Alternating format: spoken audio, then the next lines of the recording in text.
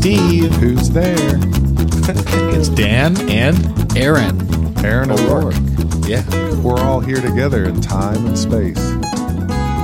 on that space-time continuum. Mm-hmm. You've been reading about these EM drives, the potential for folding space so that we can do hyper-speed travel. I'm not into parapsychology. It's not about that. That was ESP drives. No, I was actually studying electron propulsion drives Really? a year ago. Those are like up to 3 terabytes now.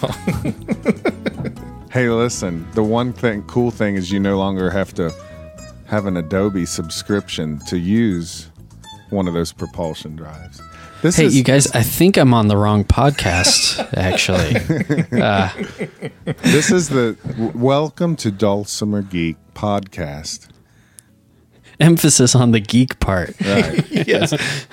The only dulcimer so far that's been in here is you saying the name right there. Right. So what? Wow. So we've been gone for a while. I think it's worth to note we have 2 podcasts that we will soon be releasing that are from Yes. before our trip to England and after our trip to England. But we just wanted to get rolling again, right? Right. I suspect no one wants to hear about our failures. I know, but you know what? I decided to talk about it anyway. Wow. Okay. I have an instrument mic set up too, but you probably don't want that today. Because Aaron's here with me, we didn't set that up today, but we're going to get back to doing that. We had just started doing that when last we met. Yeah. Now, something has changed here because Aaron is actually in Chattanooga with you, and I'm here in Nashville. Right. But speaking of one of the podcasts that, should we find the files that we recorded while we were in England, walking around in a horse pasture outside of Sue Darling's house, right? That might be an interesting podcast because we were very happy and homesick. Well, it's funny because, sometimes sometimes when you have a conversation with somebody, you're in your office or living room or your front yard, and you can't really walk very far. But we were actually in a horse pasture, right? Right. And it was large, and we were walking, like we each had our own personal recording device. Right. And we walked all over the hills. It was like Sound of Music without, the sound of music. And with crazy people. It was like the cast of One Flew Over the Cuckoo's Nest does Sound of Music. So Aaron O'Rourke moved to Chattanooga. Yes. And we've also been working with you recently on dulcimerschool.com, which is pretty cool. Yeah, it's really cool.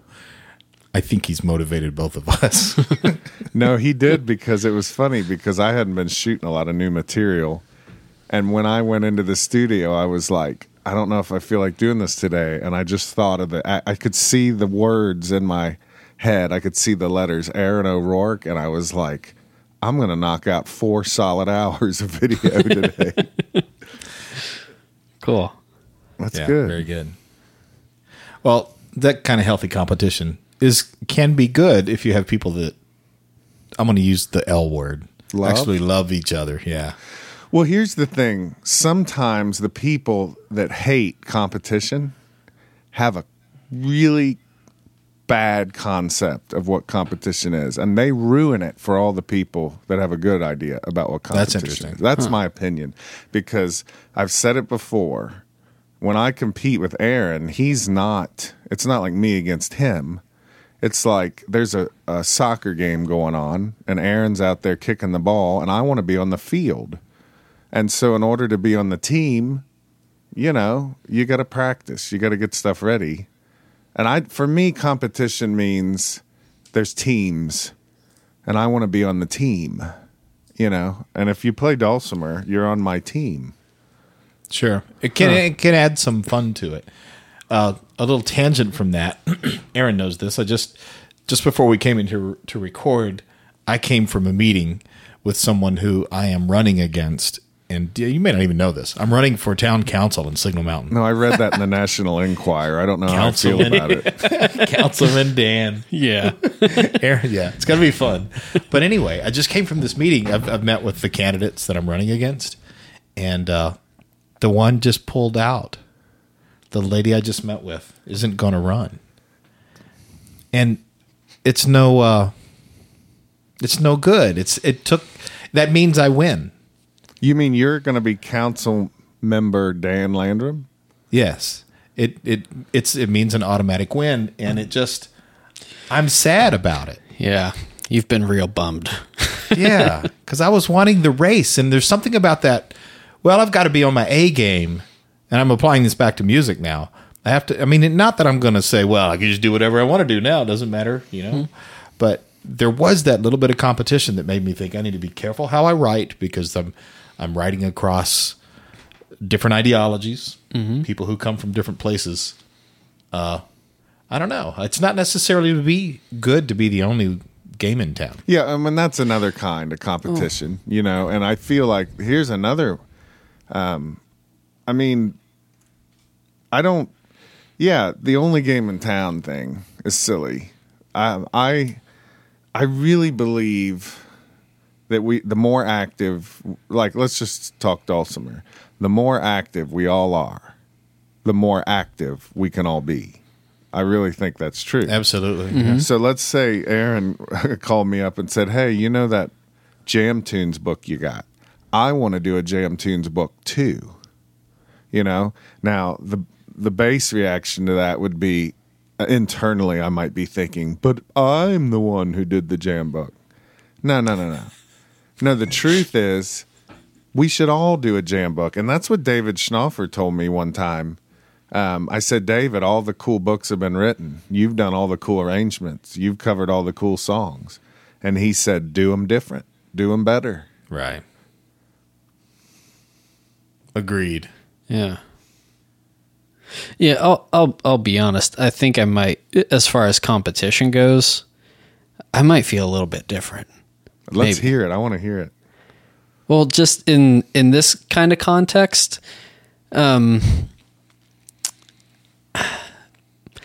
don't really. I might be talking about something different, or I might be one of those people who, like you said, just has a really bad idea of what competition is. Oh no! Now I am gonna be open to you. I'm opening my mind and heart. What do you got?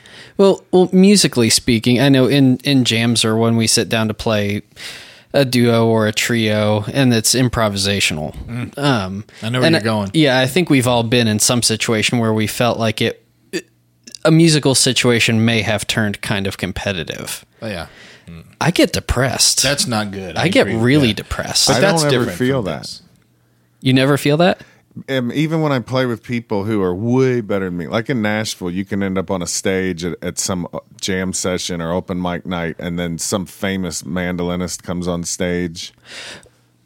But you're saying, what would make his attitude? You're saying somebody would be like showing off or trying to show you better. Actually, to your point, Steve, and this might sound a little bit arrogant, but I don't get as depressed if I find myself in a setting of people who are better than me and it gets competitive, because then I feel like, I get to learn and kind of like mooch off of their their musical tricks in some ways. Right. And so, yeah, I realize that sounds kind of arrogant now. No, it doesn't. Okay. But what's the example of somebody who's kind of competing with you and it makes you sad? Let me set this up, because it happens with Mountain Dulcimer players more. Let's say it's you It happens and Aaron. with Mountain more. It does. You and Aaron. You're a and racist. and a player to be named later. We'll let whoever's listening to just plug in whatever third player they want to be. Yeah. Okay. The three of you guys could, along everything's a spectrum. So from the left hand of the spectrum, it's like we're all in full competition and trying to show each other up. And the far right side of the spectrum is we're all doing everything we can to make sure the other people look good. It's always going to be better as it goes towards that right one as opposed to the left one. So, yeah, I get all that. But like when I get on stage with Aaron, we were the one in particular I'm thinking about is when we were at Unicoi. Uh-huh. First of all, I'm a little scared to play with you sometimes because I want to be good enough in the ways that matter to you. And I tell myself before I get up on stage, the only way this works is if you do your best and you go up there and have fun. and you just play from the heart. And if that ain't good enough, that's fine. We can go from there. I can practice or whatever. But I mean, it's a scary thing getting up there with you. So I'm not thinking about competing. I'm thinking if Aaron does a kick butt solo, I want to do a kick butt one. And if he follows it up with a second kick butt solo that's totally different, I sure would like to have a second solo that's different. You know? And I don't think when I don't know. Maybe I'm not perceptive enough, but I haven't been in a lot of situations where I feel like the other person is trying to show me up or something. Huh. But you might have. So what's an example of that? Well, I would absolutely hate to give an example. Well, you don't have to give a name or a place. But on the topic of what you were just saying, it is kind of interesting. When we're on stage and we're doing something kind of off the cuff, I tend to think a lot more intensely about accompaniment than I do my solos. Because to me, accompaniment is the bigger challenge, and it requires me to be a little bit more on. It's not. Come on. And intensively listening to you, and then executing on my end. I hear you listening to me, and when I go to back you up, I'm thinking the same thing. Yeah. If you get really quiet and I don't, then I get 50 demerits. You know. But I think you bring in your fundamental attributions into this thing. So if Aaron, you need to use words that people like who don't have a master's degree in philosophy can understand. Neither one of us have a college degree, do we? No, neither one of us do. No. Yeah, but you play one on TV. Fundamental. Let's see which word's complicated here. Yeah. So Aaron and I are both bringing together some filter we see reality through. Exactly. Yeah. So if Aaron comes in with this attribution that he applies to you, that Steve is generally competitive when I play with him. Yeah. He's going to see competitiveness in you. But if he comes at the thing with you where I like playing with Steve because he's always listening and we make each other sound better, then that's more likely to happen as well. But he only has control over his attributions coming into the scene. You know, if you're coming into the scene with Aaron, like, man, he's, whatever. I mean, Aaron tends to not like to play up high on the neck. That's not true. That one doesn't really apply at all. It's a terrible, terrible example. Terrible. Yeah. All right, I give up on that. Yeah. Anyway, I think what we bring into those things has so much to do with the magic, whether or not the magic can happen. Mm-hmm. Yeah, well, it's good that we're talking this through, though, because I sense a little bit of slight different way of looking at it between. I don't know between the like two. I think we both value backing up and taking a lead, and the conversation, the musical conversation. Whether or not I can pull it off well, that's another question. But the backing, like you're saying, the backup is more important to you than the solo. Come on now. Oh, well, I'm not saying it's more important, but it's what I think more intensely about. You're more focused on that. I feel like there's a lot more pressure on the backup than playing a fancy solo. Specifically in an improvisationally based both of them make setting. Me nervous. So what about Dan? Like I know, I don't know if I trust somebody, like I trust both of you guys. So I feel like even if it goes rotten, as long as we talk about it afterwards or there's a comment made, that progress can happen to some extent. Sure. Yeah. See, here's the thing. People are listening to this podcast, and some of them are like, what are these guys talking about? Because what it is you hear this, mate, like a lot of people talk like when you're in a band, it's almost like a marriage. Mm-hmm. Now, I know we're not in a formal band, but in a certain kind of way of looking at it, we kind of are in the same circus. You know, we share the same stages. We're often there together. We're like a circus band. Yeah. And a lot of these thoughts and feelings we have, it's we are closer than I am with my plumber.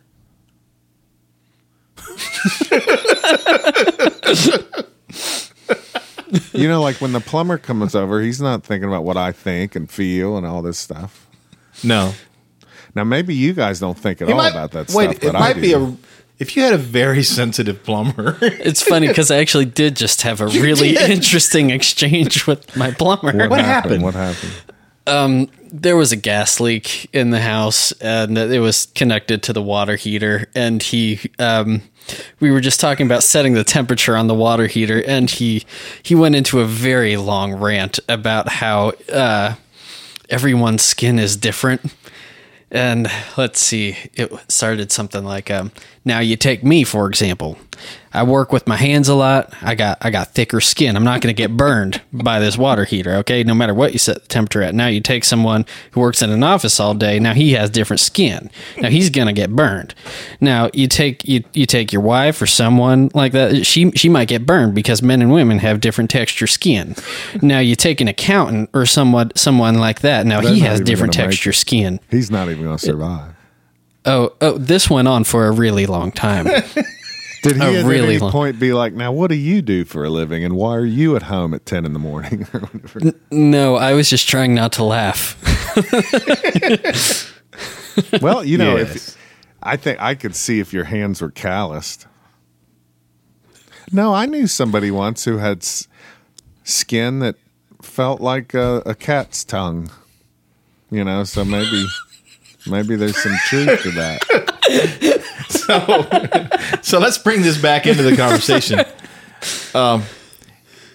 Let's say that plumber is somebody you're playing music with. Here's the thing about that plumber that Aaron met.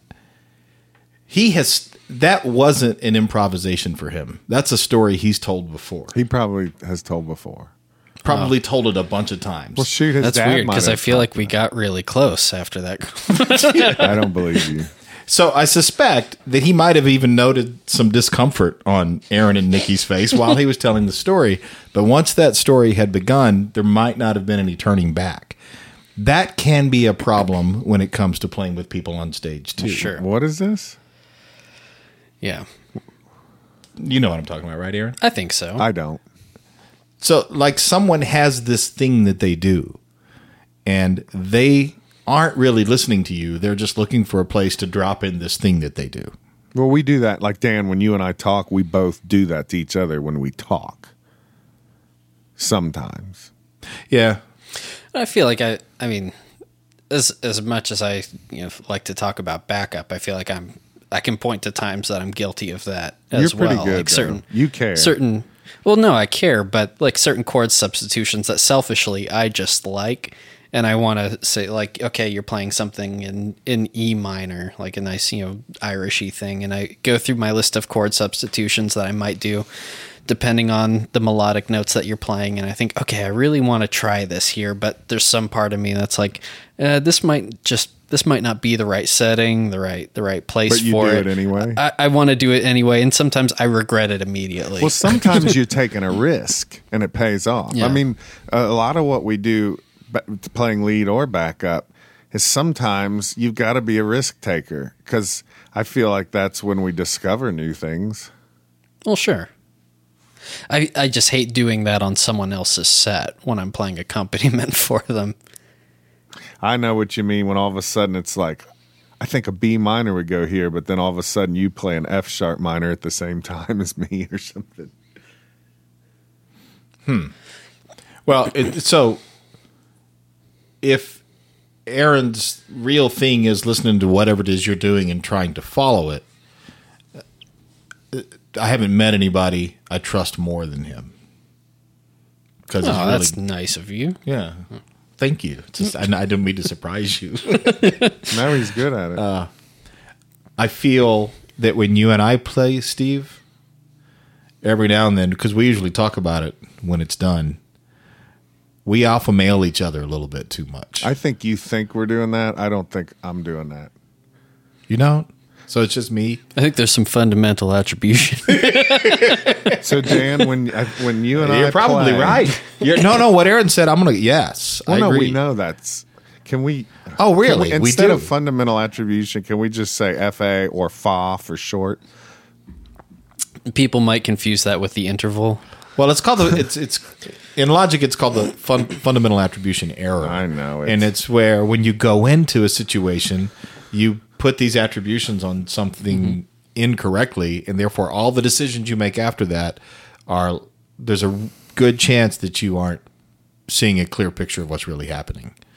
That's right. You're filling in, and I think that does matter when you and I play together. And I'm glad we're having this moment. Yeah, right well, now. this is a good. So when we play, first of all, I have great respect for you. So when we go do a gig, we usually haven't rehearsed much. So this is going to mean that you're going to probably be the leader, and I just need to follow you best I can. I mean, when we did all those Christmas gigs together, you already had your Christmas thing down for the most part.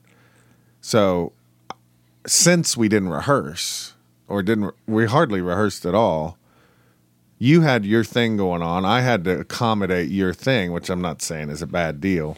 I know that sometimes I would take the lead, but mostly when you and I play, I don't feel confident enough to try to alpha male you.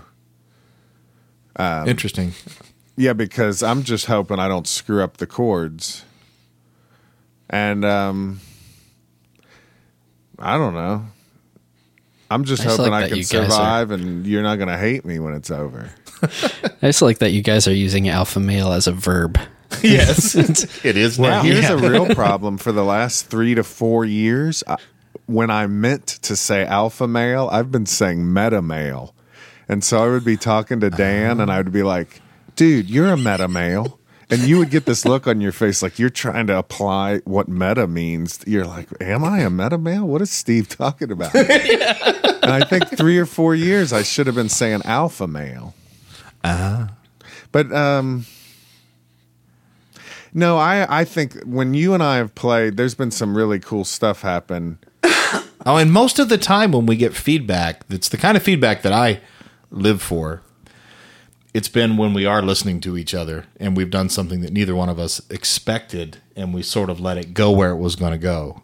That thing that you and I did a few weeks ago or a couple weeks ago when you were here to record Dulcimer School that we both shared on Facebook, that was really cool. And we need to do that more often where we both just sit down and kind of brainstorm together and build stuff. That was I slept like a baby that night. It was cool. I liked it. So satisfying. I don't know. I mean, the most fun I've ever had playing with anybody is with my 2 kids. Yeah. Sure. And they weren't listening to me a whole lot. I mean, there was something else being fed in that, though, right? Yeah. I mean, so every situation. I've watched you listen to your mom, Steve, when like the stuff that you've done with your mom is really good. Because it's interesting because you have to listen to her because she can't play at the caliber that you play. And you don't want to make your mom look bad. No, and if I step out a little bit, like Aaron was talking about a substitution or something, if I'm going to step out with my mom or if I'm going to take the lead, in my mind and heart, she's got the lead the whole time. Right. Mm-hmm. That's right. And Dan, you and I are complicated because we shared an office together. We had plenty of times where we laughed together. We had plenty of arguments together. And sometimes when we would go do a gig, my less flattering personality characteristics, which I would usually hide around Aaron, with you, I was more likely to let them fly. We're a lot like brothers. A little bit. Yeah. So when I was talking earlier about how people talk about bands or a marriage, there is a certain kind of intimacy, a strange kind of thing you can't put your finger on. I'm sure somebody could write a book about it. I wouldn't want to read it necessarily. Yeah. Is this too introspective? Well, it's making me want to stop and think about it rather than talk because I think it's good stuff. We're on to kind of the essence of is the sum greater than the parts? Well, I think it's an obvious question, but the answer is not always because sometimes the parts just don't fit right. Right. And that's what we're always looking for. And these festivals throw us together sometimes where we're also looking at our individual marketing goals and things. And I'll tell both of you guys straight up, it's never bad for me to play with Steven Seifert or Aaron O'Rourke, ever. Well, probably not. Well, I mean, from a marketing standpoint, unless we just get in a fight on stage or something. I want to go back to this. You're not going to like this. Now, you're one of the best people, hammered-wise, I've ever played with as far as listening and bringing your volume down and stuff. But I still say that for you to play, when you play at a whisper, I still have to play harder than I'd like to. Really? I find I have to stay in the top third of my dynamic range when I play with a hammer dulcimer. Even when they're in the bottom third. And what this means is I never get to do my delicate stuff. Now, I hear when you guys play, maybe, I feel like I hear more of that. So it might be in my mind. But what do you think, Aaron? Well, is that the case even on the newer dulcimer? What's that mean? Like on when you came over a few weeks ago and you two played together with Dan on his carbon fiber instrument. Because I notice a big difference. With the new instrument, maybe less. I've noticed, Dan, that you can play a lot softer and still get dynamic range. And I feel like tone. Yeah, and I feel like I am I'm a little bit quieter than you are, Steve, on Mountain Although Dulcimer. you were loud one day, I was there. I forget where, but you were loud that day. Oh, was it in Everett? Yes, you were loud in Everett. Yeah, that's because Rick Thumb asked many times for me to play louder. Hilarious, because I was like, That's why funny. can't Aaron play louder with me? I don't want to play louder. Please don't put that rock back down. Keep Now, this see, one on its back. I don't okay. wanna hear So more I about can this. appreciate what you just said. You don't want to play louder. Like when I was playing with Dan, when we did that video where we kind of put together that little that tune or whatever. Mm-hmm. Here's what happens when I play with an orchestra. I can't hear myself, and I can't even hardly control this. I just start playing harder, and I even start fretting harder, which makes no sense at all. So when I'm with the orchestra, the less I can hear myself, the quicker my hands wear out. When I'm backstage working on the hardest licks, I play them with ease. When I get on stage with the orchestra, I can't really hear myself as well. And I don't seem to be able to control it. I start fretting harder. I strum harder, and I get to those delicate, hard licks, and my fingers are worn out. I want to interrupt you, but please continue after this. I wonder if that's something I've noticed that I do, and this happens with orchestras, or it happens just with any performance. It's when I start at the beginning, sometimes I'm a little bit excited, and I set the tone, And then you feel like you got to keep it. and then I feel a little bit like I've got to keep it. Especially or try with a to sound really man work. that just took a nap after he heard you start. That's right. So you set the tone. So I try to be conscious to always make them think that I'm going to be. I try that to they do can't that too. hear me. I want them to that's think interesting. I'm quieter than I'm going to be. That's right. Well, I don't know if I said that right. When I start to play, I want them to set the level, and then when they go for their little nap, not all of them do that, by the way, then I'm going to actually get a little louder. Or no, I said that backwards, didn't I? No, I've done both. So sometimes when I play with people, I want to be able to get louder during my solo.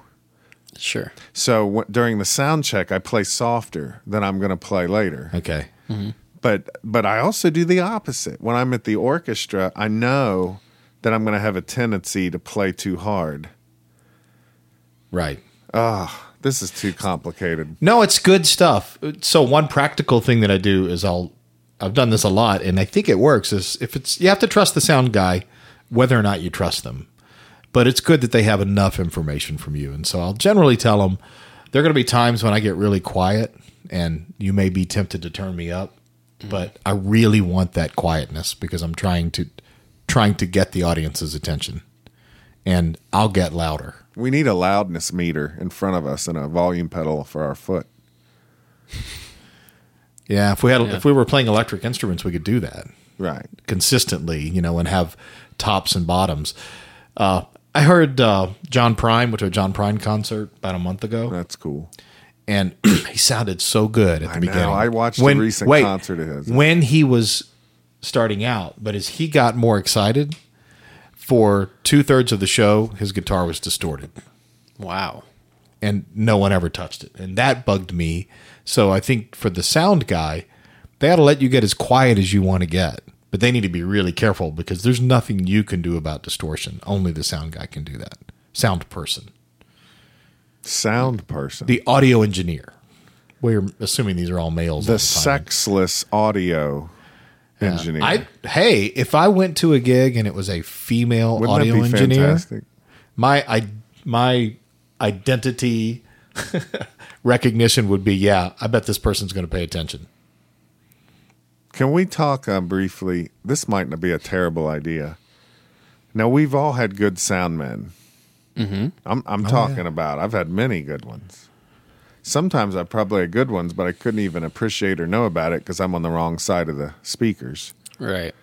But I would like to share a bad experience. Okay. And this is the most common. Is you got a sound guy who doesn't want any advice. And when I say advice, I mean things like, hey, my instrument's kind of quiet, just giving you a heads up. And then you start to feel a defensiveness. And the highly defensive sound man is one of the most frustrating things in the world. And if you've ever been around a couple that doesn't get along at all, or if you've been around a 10-year-old who talks disrespectfully to his mother, I feel like there's sound men out there that talk like that to the artists. And maybe they've just been through too many situations where everybody's taking advantage of them. They're not being paid well. They're not respected. But do you guys know what I'm talking about? The highly defensive sound man. The HDS. The HDS. Yeah, very much so, I think. What's your strategy for coping in that situation? It's it's evolved quite a bit. The one that I remember that really sticks out to me was one year at a folk festival, and it was for me anyway. It was a really big deal. There were several thousand people in the audience on the main stage at night. I was really nervous. I really cared about the set. I really wanted it to go well, and I was playing with a band, and I talked to the stagehands, talked to the sound guy ahead of time. Felt like I had a really good interaction with them, and I said, "Hey, I'm going to apologize in advance. I have a really inconvenient instrument to mic and do sound on." And I said, I'll be the quietest instrument on stage. So if possible, I really need the hottest mic up there. Yeah. And I just want to make a point that you have honed. I want you to keep going, but you've honed this ultra politeness and expectation that you might be running into a HDS. Yeah.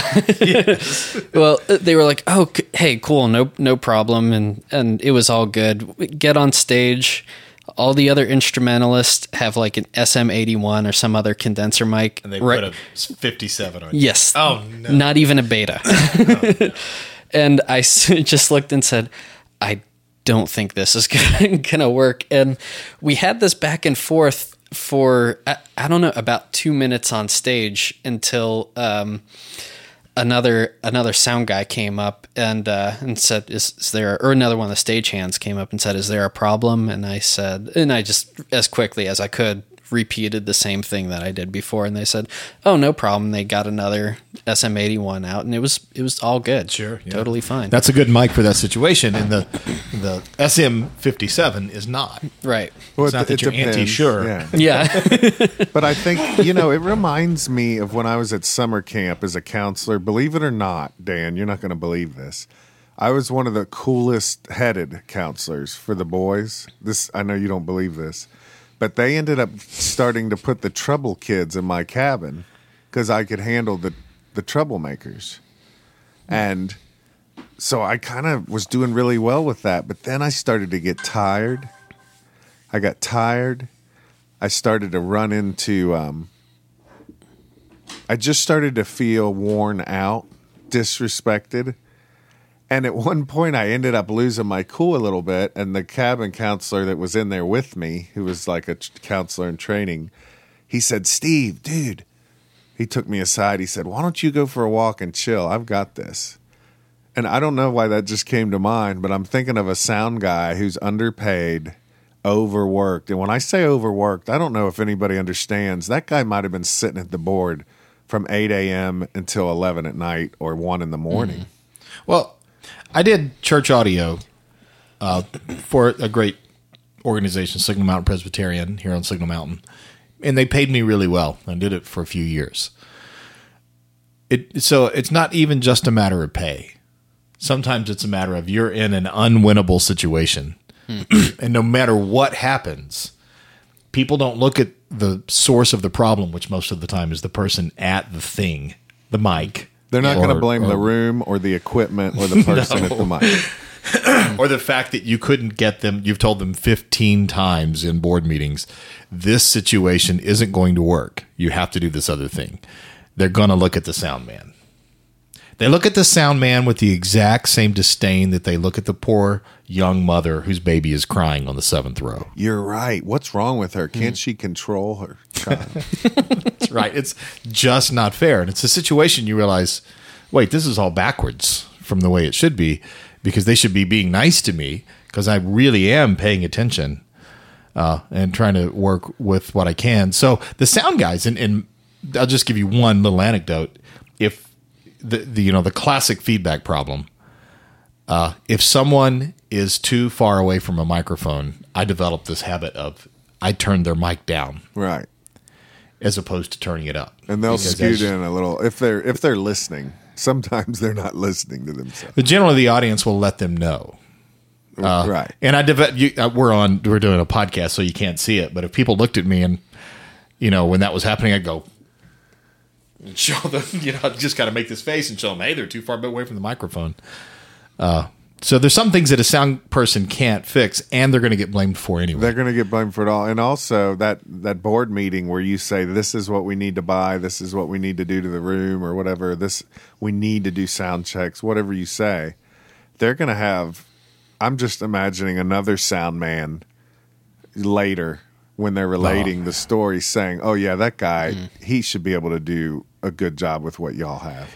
Isn't that true? Yeah. It's a tough world. I think it's the engineering world just a little bit. I think engineers are somewhat hold their knowledge close to their vest, and it also is a creative world as well. So anyway, I just said all that to say I'm on the side of the sound guy. And I think I am too. I know, but I also know I've angered sound people. I watched you anger somebody once. I watched the entire exchange of words. The guy got so mad at you, and you didn't. I don't believe you did anything but ultra politely, not tell him what to do, but tell him what you normally do or need. Yeah. And I just think you need to know that's going to happen. Well, I've seen it a lot. Sometimes when you don't want somebody telling you what to do, you take on, a husband could do this to a wife. He could get super grumpy. I don't want to, he just turns into super angry grump, hoping to intimidate you into shutting up. Right. But yeah, I'm on the sound of this. The sound man is such an integral part of the performance. Well, yeah. That's right. But still, for you as a performer, once you start to play, no matter what's going on with the sound, if you're focusing on that, you're going to make your playing be worse. So, Oh yeah, because you quit relaxing, you come out of the zone. yeah. So it always has to be, I'm just going to play. Now think of this. Here's an idea. There's there's one festival. I'm not saying this is right or wrong. All the performers got about I don't know. I think they all got about $800 apiece, and then I found out the sound man had been paid $4,800. Now, part of me says, all right, the guy has to own the equipment. He's got to get it all there, possibly in a truck. He's got to be on call. He's going to be there at 7 a.m. till 1 a.m. Maybe the guy definitely deserves to get more money than the performers, but I don't know. What do you think of all that? Well, when we did the Chattanooga Dulcimer Festival, the best one I think we had, which was down at Memorial Auditorium, down in the community room down there. You were in that one, Steve. Yeah, that was great. And we had, I hired the best sound guy I knew, and it was expensive. Yeah. But I had no worries. It was so nice, He was into it. But it's almost like we're saying, I don't know. Maybe it is a harder job. I don't know. Maybe it's not. I don't know. Yeah, it's a pretty awful job. But also, if you grab the best sound guy in town, he's used to working for large acts who pay a lot better. And if you want that guy, you're probably just stuck with paying what he's used to getting paid, which is very different than what a mountain dulcimer player is used to getting paid. Right. Well, while we're on the subject, all three of us now own Bose sticks. Yeah. Isn't that true? And I know quite a few other performers who do as well. So Dan, you've got made that better. So there's two Bose sticks, and I think of this a lot lately. And Aaron, I want to know what you think.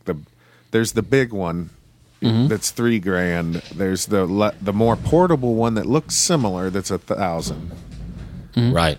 I think they all sound fantastic, but do you think the bigger one sounds noticeably better than the little one? It sounds $1,000 better, not $2,000 better. I think you're right about that. Yeah. But I'm going to knock $500 off of that value in just the weight of the thing. The weight's a killer. But Aaron, you and I both have the $1,000 Bose. Yeah, we have the compact. Yeah. Did you get rid of your big one, Dan? I have the big one also.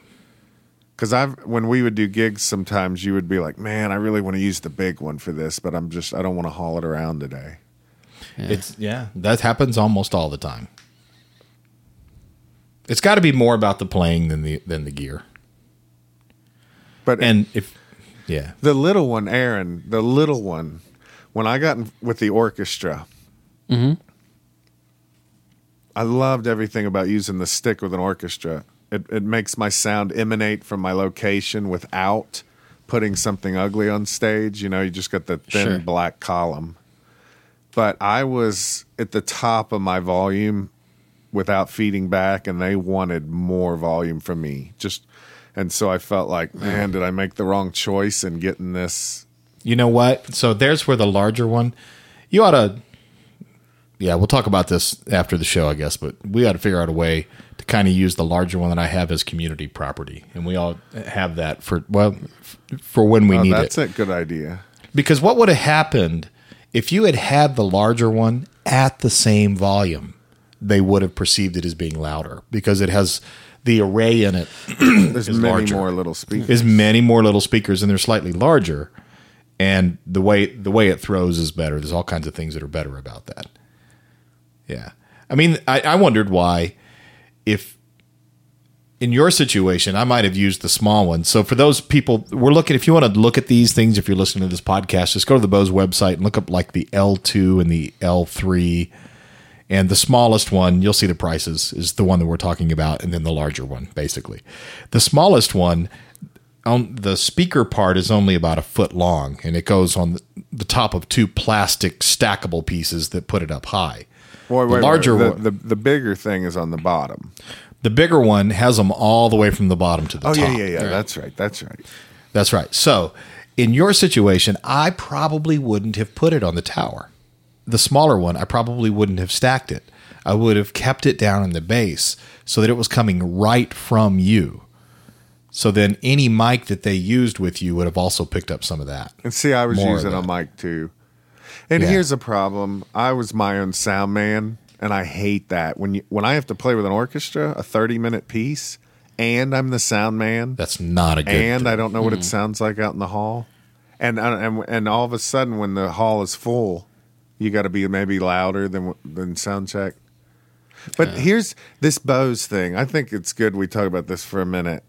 It's the best I've ever felt playing with people. One time, Dan, I know we did this with Aaron recently, but the one that really was successful, I thought, was when I first came to your Signal Mountain Festival, and everybody had a stick up there.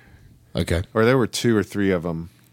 There was a time we had like 5. They were all behind us. But we had them set up the way you're supposed to, and we could all hear each other, and the audience could hear us, and it sounded good. And that's the thing I think that's unique about these, if you got it in the right situation.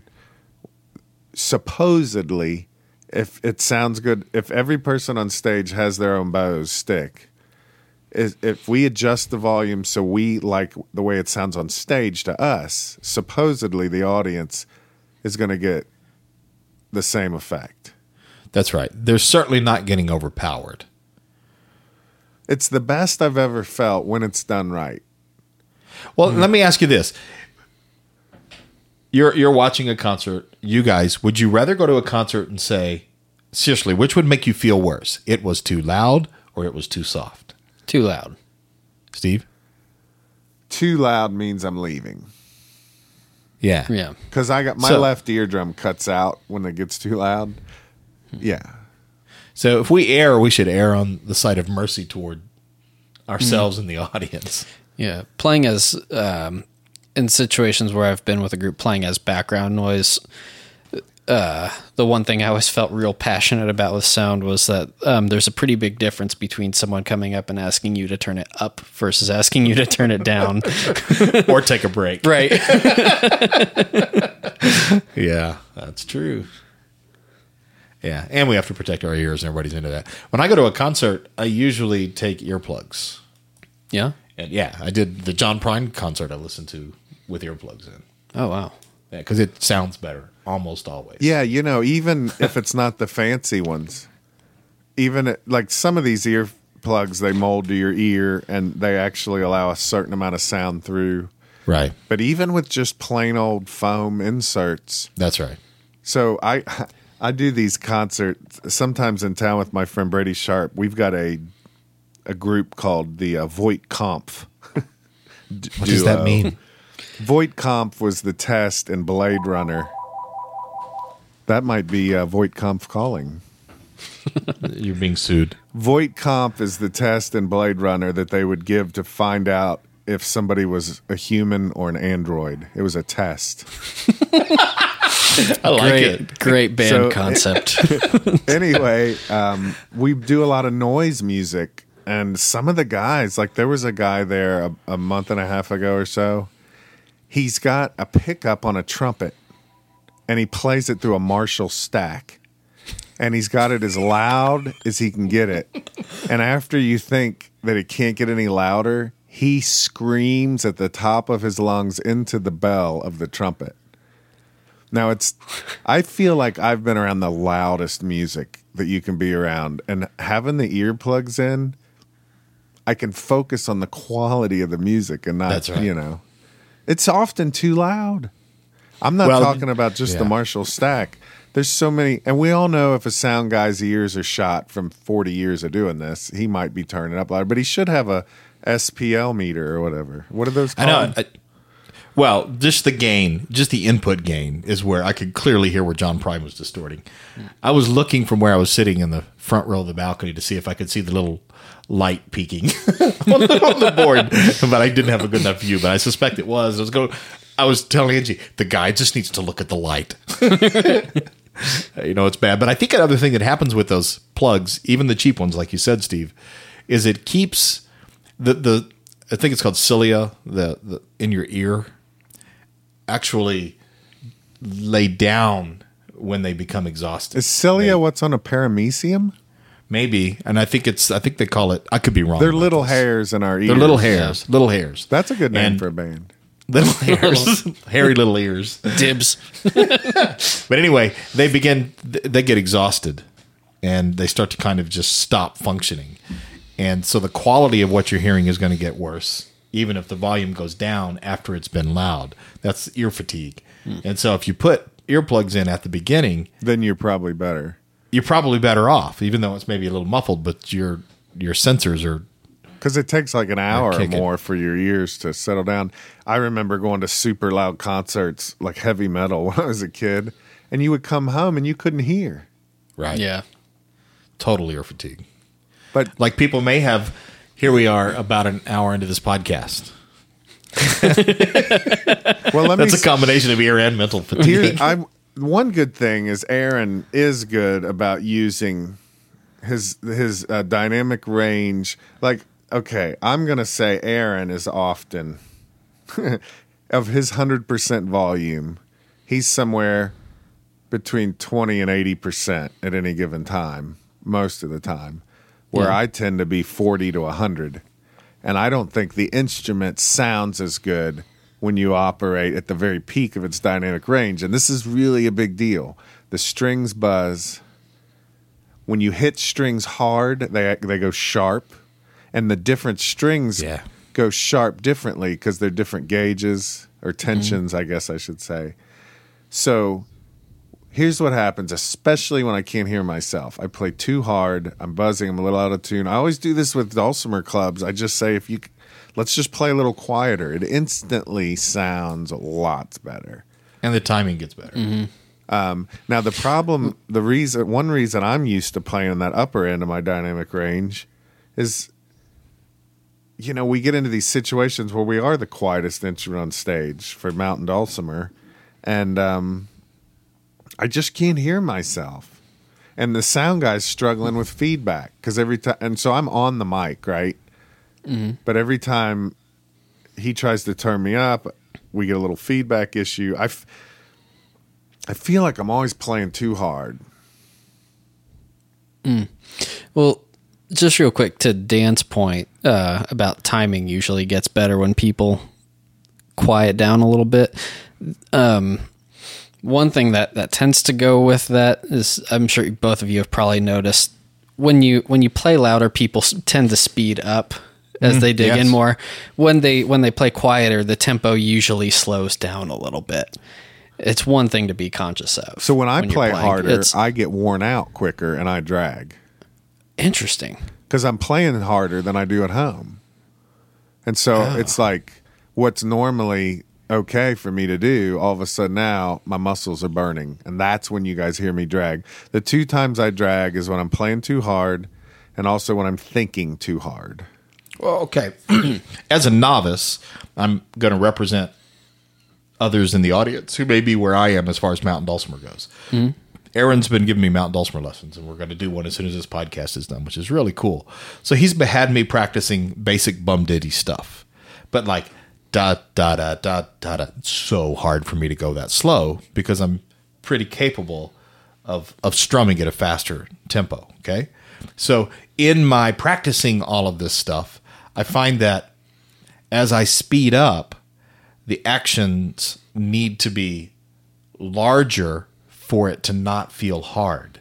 And I can't imagine that as you guys speed up and you're trying to narrow that pick down like in a flat picking thing where you're trying to go that there's not a lot of tension that starts to take place in your arms. And I could see why that would cause you to slow down, I guess is what I'm saying. Because I'm looking... Oh, that's interesting. Yeah. And I'm looking forward to maybe getting to the point to where I can be as relaxed as when I speed up. And it messes my tempo up. And the obvious solution to my tempo gets messed up, I shouldn't say tempo, my timing and accuracy in timing. Like if we were charting it out, gets worse as I speed up right now with the mountain dulcimer. The obvious answer to that is, well, then slow down, dummy, until it's right, and which is what I have people do in the hammer dulcimer. Yeah, and I think what you said is really accurate, particularly with flat picking, and that you're working with a smaller space. And I notice that's where I tend to find myself tensing up the most. Particularly if I'm flat picking Irish tunes is when I find I get the most fatigued with those ornaments. Yes. Yeah. So what happens? That's where I'm most at risk for dragging and getting fatigued. And when I'm with you guys, I feel like I need to do my best, and sometimes I do a little more than my best, and I think that's one reason I'm dragging. But Aaron, this is something I've got to get an answer to. And I think that when I play faster, I use more wrist, and when I play slower, I use more arm. But I've noticed like gypsy guitar players, they got a really hard pick, and I see them kind of shaking the whole arm. I could be wrong about that. Is it necessarily true that when you go faster, you use more wrist and less arm? Or what's the deal there? Because when I go slow, in order to measure the time, I'm moving more. I want to chime in, but I want to hear Aaron's answer first. Okay. It depends on I don't want to say there's a hard and fast rule on that, but I've watched gypsy guitar players as well and watched them in slow motion. I haven't. And okay, it's pretty interesting. They have a completely different approach to flat picking that I don't think works for mountain dulcimer for a number of reasons. They have their instrument responds in a completely different way than ours does. They have a lot more tension on the string than the dulcimer. More tension can help with some of that. Yeah. They also the way that they incorporate something called sweep picking, which I think we've talked about on the Not podcast sweet, before. but sweep, SWEEP. Right. Yeah, a lot of that. So they end up doing a lot more downs, but the way that they've trained their right hand, they're able to isolate. If they go across 3 strings down, down, down, they have a way with their left hand of separating those notes, and all of that is coming from the wrist. Having said that, you'll see some gypsy guitar players do like these little bursts of 16th notes or triplets, and for some of them, it comes from the elbow. And it hurts to watch. So that was the point I wanted to toss in. I think some of that's twitch. Yeah. Yeah. And but twitch does hurt a little bit. Twitch is hard to... But twitch, once your muscles develop, can turn into more of a controlled movement. Because you could loosen, your grip could get looser. I could see all kinds of things happening. But just, this is 2 things. One, I thought when you said that, every time you were saying sweet, SWEET. Oh, I did not know until Steve said that just now. Serious? You were, totally serious. So Aaron's always like, that's some sweet picking. So I just learned. Wow, shows you I'm a novice at this thing. But the second part of it is, when you were focusing Steve on arm or elbow and all this kind of stuff, and when I slow down, it seems to be different. I think this is what I tell people in Hammer Dulcimer, that if you take out of context anything that I say about motion, take it out of context, then you're not telling somebody accurately. Because when you're playing slowly, you probably even use your shoulder because you're counting and there's more movement just because of what's going on. But as you speed up, in particular if it's at a fast tempo, so there's speeding up for tempo and there's speeding up for ornamentation. Both of those things are going to require a lot less movement. And if you're trying to do the fast stuff with all the same movement that you have for the large stuff, it's never going to work because there's just too much movement. I was just listening to Frank Gamboli. I don't know how to say that name. He played with Chick Corea's electric band. I think he's Australian. I could be wrong about all this. And I'm pretty sure I messed his name up. But he's a sweep picking master on electric guitar. And then I was listening to Alan Holdsworth, which I think he does some of that. I could be wrong. I think I've been working on that sweep picking lately.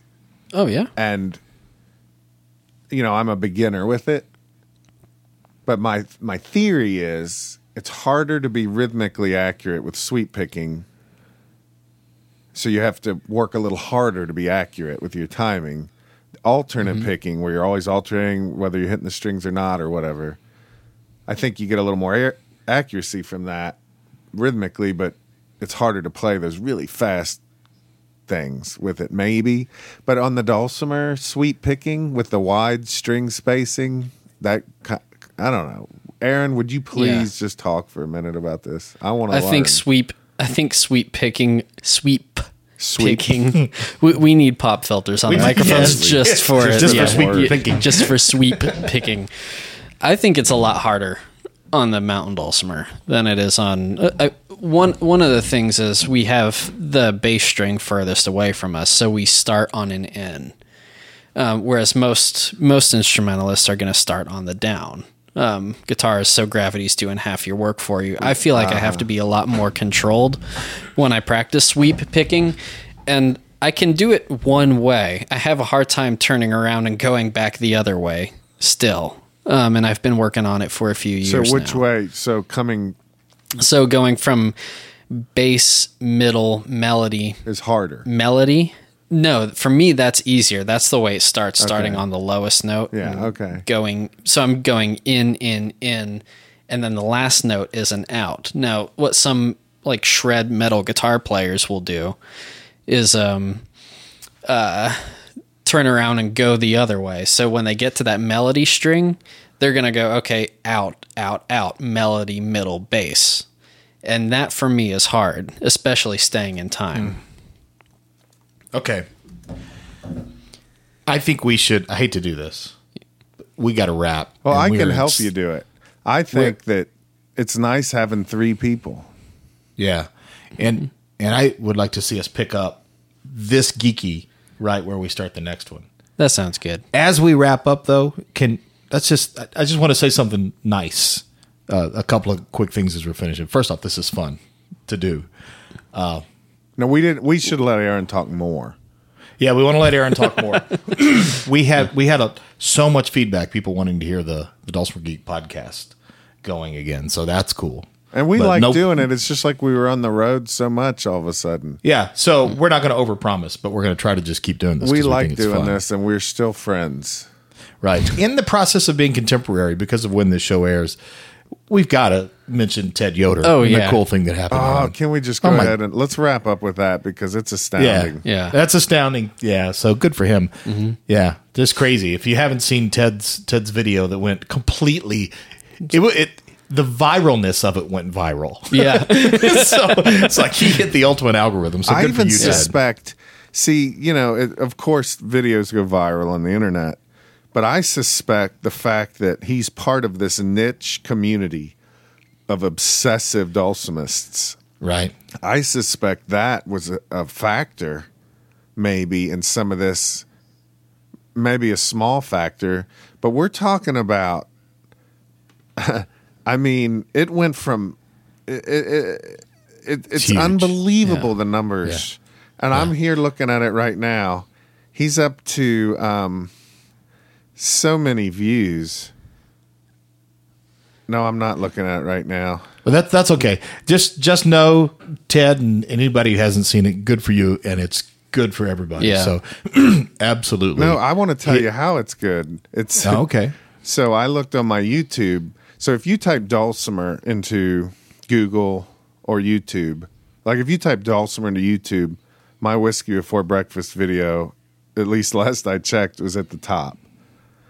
So I looked at my stats, my play stats, and the day that his video really started to go viral, I think I was getting over 1,000 extra views on my video a day. So what this means is people are typing Dulcimer in YouTube and doing in mass. Yeah. Now here's the interesting thing: the audience retention for me went down big time. So people are typing in Dulcimer, they're clicking on me, and they're like, no, this is not the droid I'm looking for. This is not Everybody Wants to Rule the World. Never mind. Yeah. All right, so listen, I want to wrap that up, but that was a big thing. I want to toss in a small one, just as a reminder of how small things matter. I got a call, I think it was last week, out of the blue from Steve Yulberg, who, in it, to kind of bring this back around to the beginning, as we were talking about healthy competition, he has something like Dulcimer School as well, and good for him. Right. That Dulcimer Crossing, he calls it. We were recently on stage both talking about our respective schools. That was going to And that's awesome sauce. Steve called just out of the blue to say, hey, I just wanted to call and say thank you for what you guys do for the Dulcimer community. That's nice. What other community has that kind of stuff? No, so you could say we're in direct competition, but I had him on stage with me when I was out in Santa Cruz. And I got to be at a party with him. And yeah, what a treat. It's good stuff. Yeah. We started talking about competition. I can wrap my end up here by saying I generally feel like the competition I experience in the Dulcimer world is always healthy. And it gives me a real positive outlook on competition. So I'm thankful because I could have ended up being in a punk band and mad at the world. I don't know. You know, you don't have to be mad to I know play you punk. were in a punk band. I forgot that. Yeah. All right, you punks. Yeah, it was not very competitive either. Can I just say That's some sweet picking.